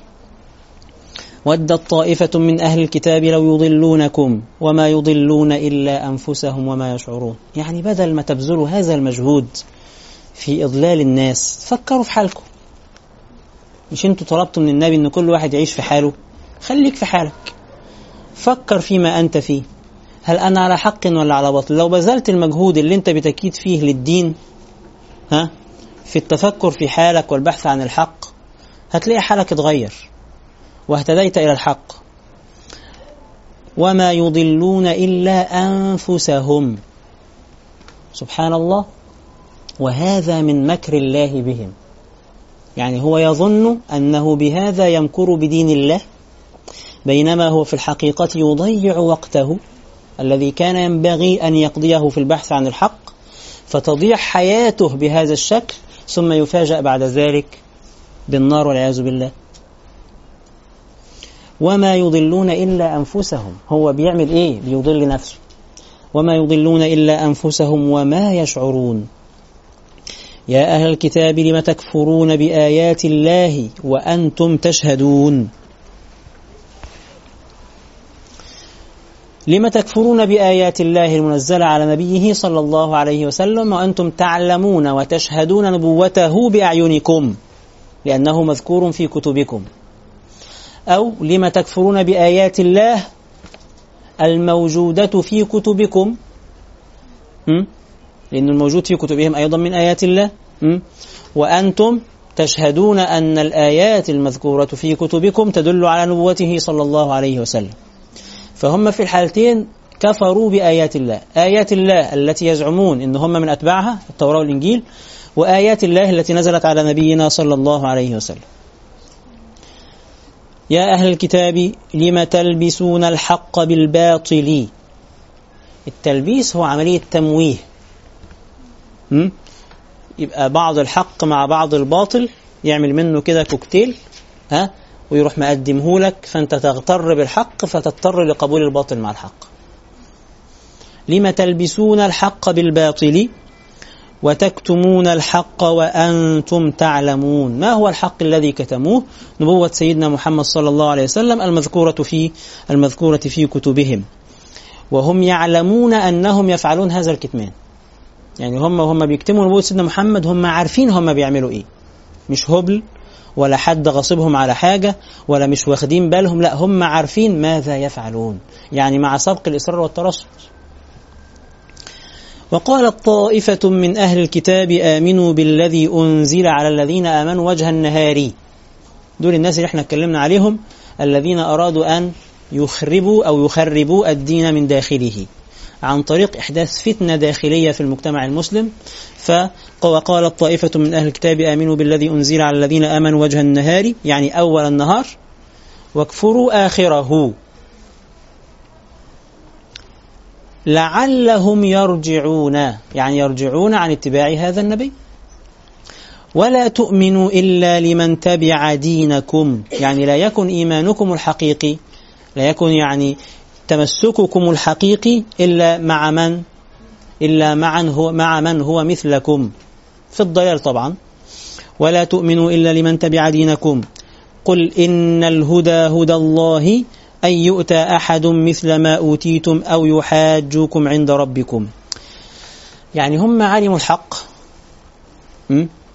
ويعلمون ماذا يفعلون، فهم يريدون إضلال المؤمنين.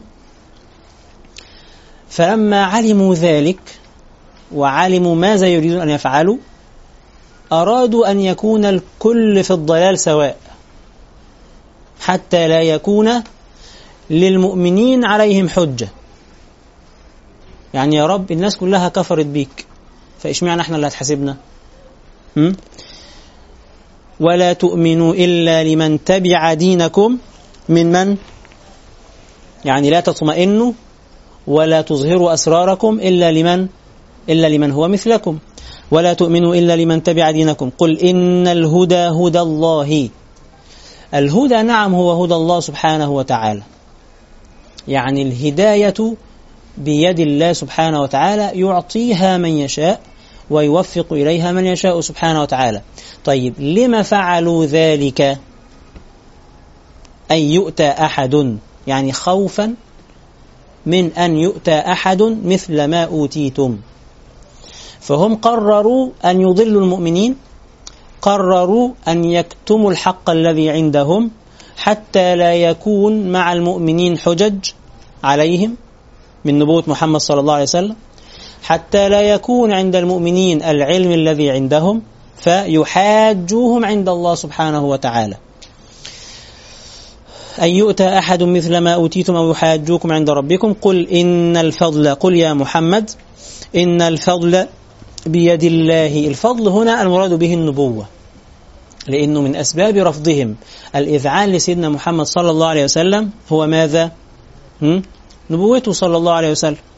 فربنا عايز يقول لهم إنه الذي أعطاه النبوة هو الله، والخضوع لسيدنا محمد صلى الله عليه وسلم هو خضوع لله في المقام الأول.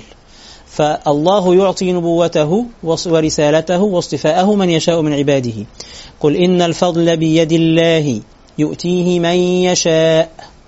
فالله متصرف في ملكه كما يشاء، لا راد لفعله سبحانه وتعالى. والله واسع عليم يختص برحمته من يشاء. والله ذو الفضل العظيم يعطي رحمته نبوته سبحانه وتعالى، فضله سبحانه وتعالى لمن يشاء، أو لمن اختارته العناية الإلهية، أو لمن أراد الله سبحانه وتعالى له ذلك. والله ذو الفضل العظيم. ثم الآيات بعد هذا السرد لأجزاء أو لصور من ضلال أهل الكتاب تبدأ بإنصاف أهل الكتاب. عليكم السلام ورحمة الله. تبدأ بإنصاف أهل الكتاب، فتتحدث عن إنه أهل الكتاب ليسوا سواء. يعني من الناحية، تفضل يا مولانا. لا أنا مش هشرب والله، لا اتفضل، أنا ليس لي، خد. لا أنا مش عايز، ادي مولانا.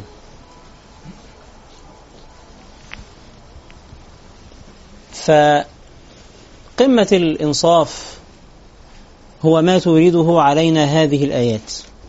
هؤلاء الناس كفروا بالله، هؤلاء الناس جحدوا نبوة نبينا صلى الله عليه وسلم، ومع ذلك فالآية تنصفهم فيما أحسنوا فيه، فتتحدث عنهم لا من ناحية الإيمان ولكن من ناحية السلوك العملي.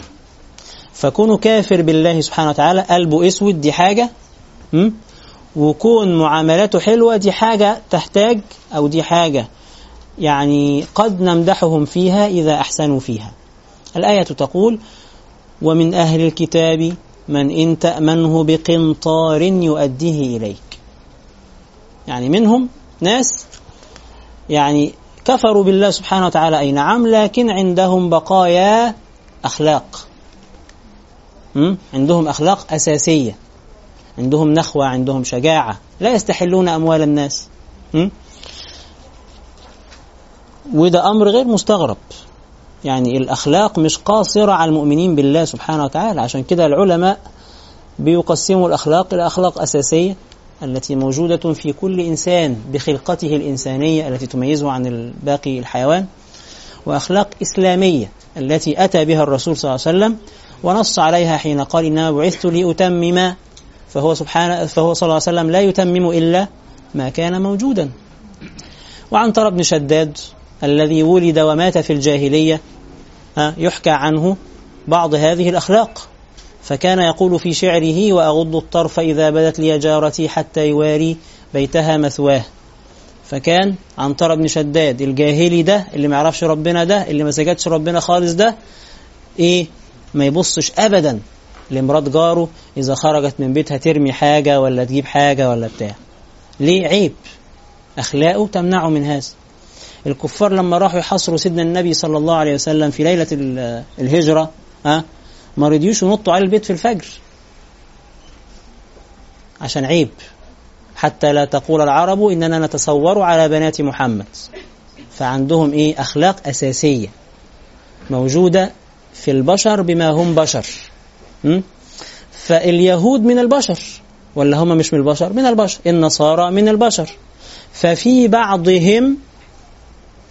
بعضهم رغم كفرهم بالله بعض هذه الأخلاق. الإسلام بيعلمنا النظافة، بيعلمنا الإنصاف، نظافة العقل يعني.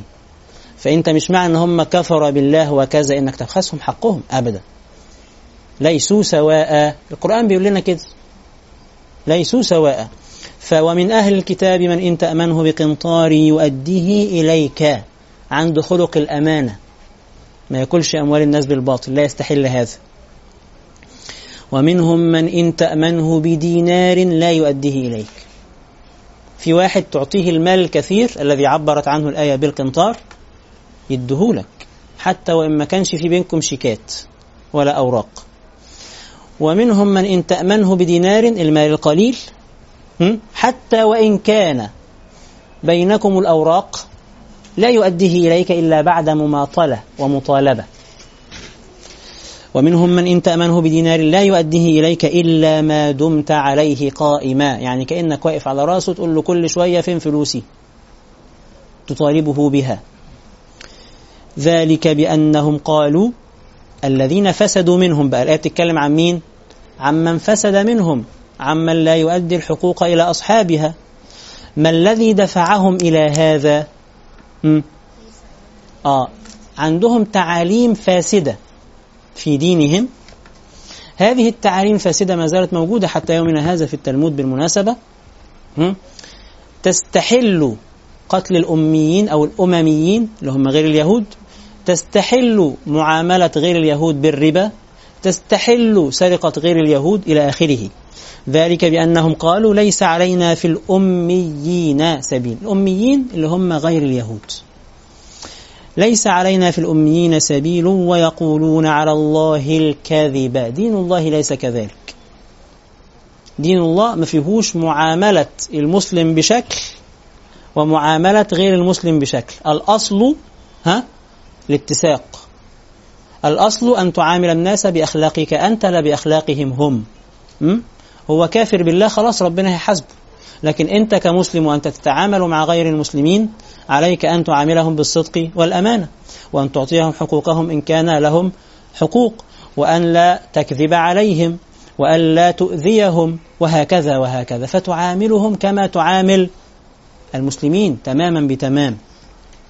فأنت بتعامل الناس بماذا؟ بما أمرك الله سبحانه، لأنك تعامل الله سبحانه وتعالى ولا تعاملهم هم. ذلك بأنهم قالوا ليس علينا في الأمين سبيل ويقولون على الله الكذب. ليه بيقولوا على الله الكذب؟ لأن دين الله ليس كذلك. ما وضعوه في كتبهم هذا يستحيل أن يكون دين الله وهم يعلمون. بلى من أوفى بعهده واتقى فإن الله يحب المتقين. بلى يعني أين دين الله؟ دين الله في الوفاء والتقوى. دين الله في الوفاء بالعهود وفي الخوف من الله سبحانه وتعالى مع المسلم وغير المسلم، أو مع الأممي وغير الأممي. فبلى من أوفى بعهده واتقى فإن الله يحب المتقين. أقول قولي هذا وأستغفر الله لي ولكم وجزاكم الله خيرا. في أسئلة؟ احنا وقتنا انتهى ولا لسه؟ عشان انا بخاف من دعوة الشيخ.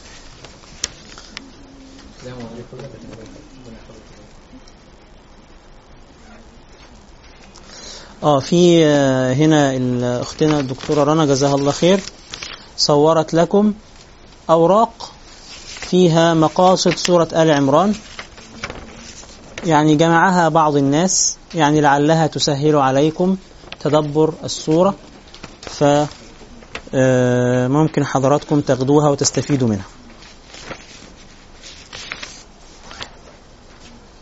احنا النهاردة الحلقة الكام يا شباب؟ النهاردة اليوم الكام في التفسير؟ النهاردة المرة الكام؟ الثامنة؟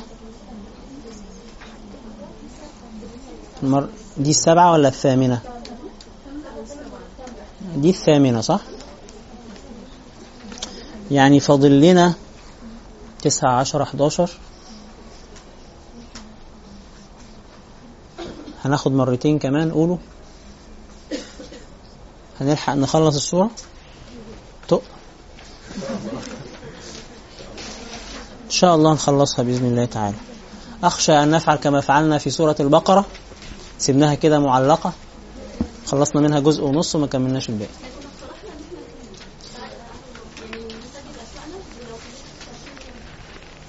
اكتبوا هذا الاقتراح، أنا ما عنديش مشكلة في هذا، ونستكمل يعني ناخد كده القرآن كما نحن كده إلى أن يأذن الله سبحانه وتعالى. والشيخ أظن أيضا ما عندوش مانع يكمل معاكم بعد آل عمران النساء، مش كده؟ ثم المائدة ثم الأنعام إلى آخره. في أسئلة يا أخوانا؟ تفضلي.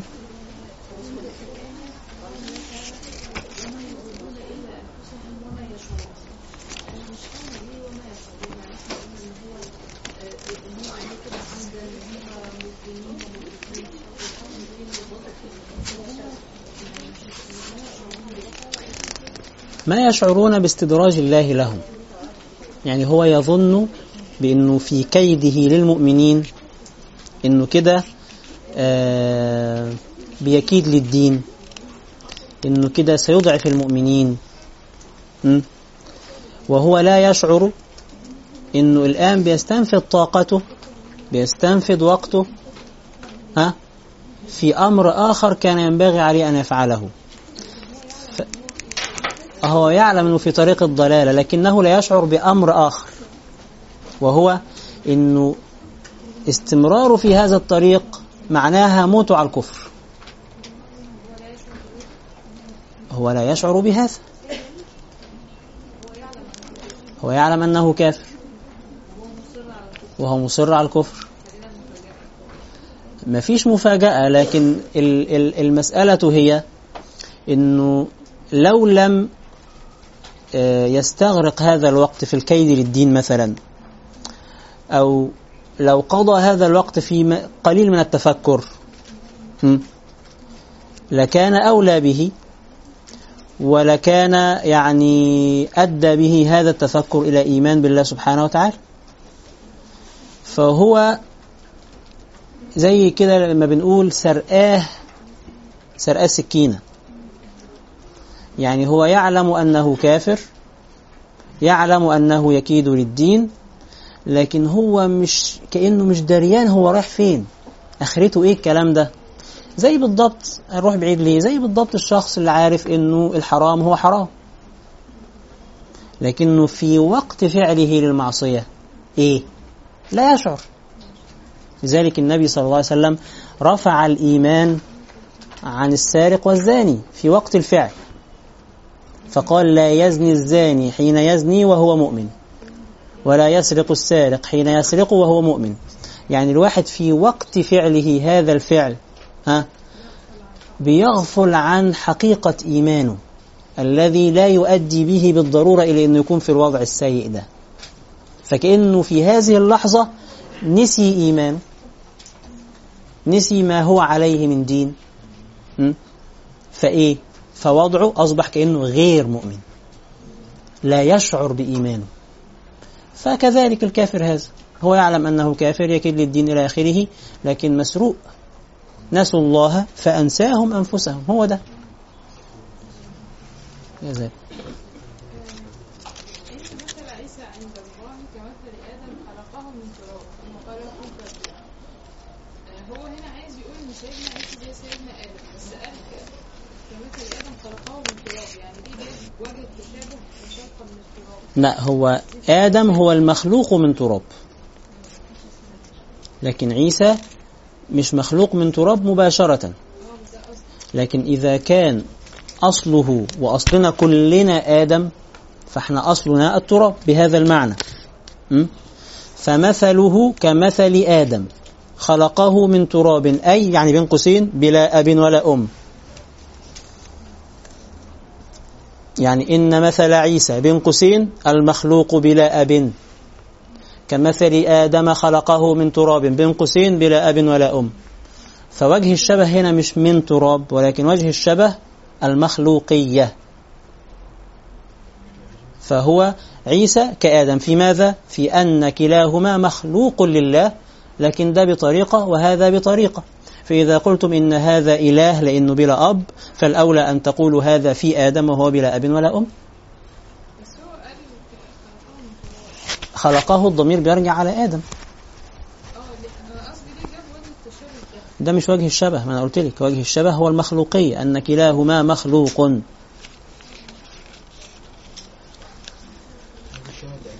ووجه الشبه لا يشترط أن يذكر في الجملة.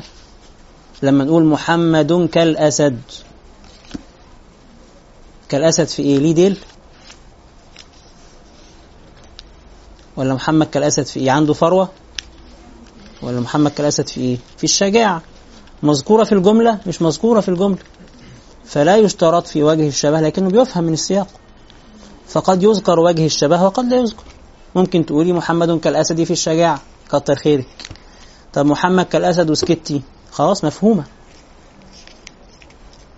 فمن تراب لا، مش دي وجه الشبه. وجه الشبه أن كلاهما مخلوق لله سبحانه وتعالى. اتفضلي.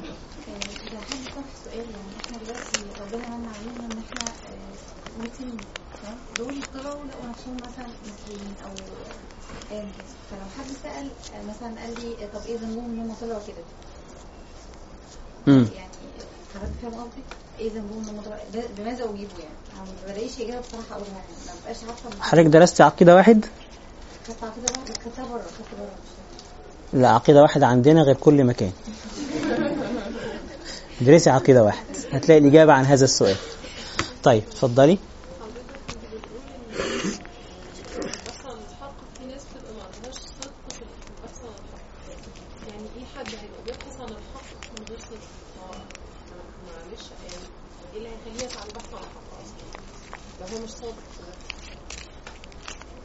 طيب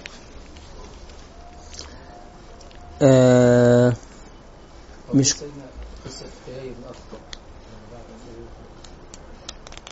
معروفة، الذين أتيناهم الكتاب يعرفونه كما يعرفون أبنائهم.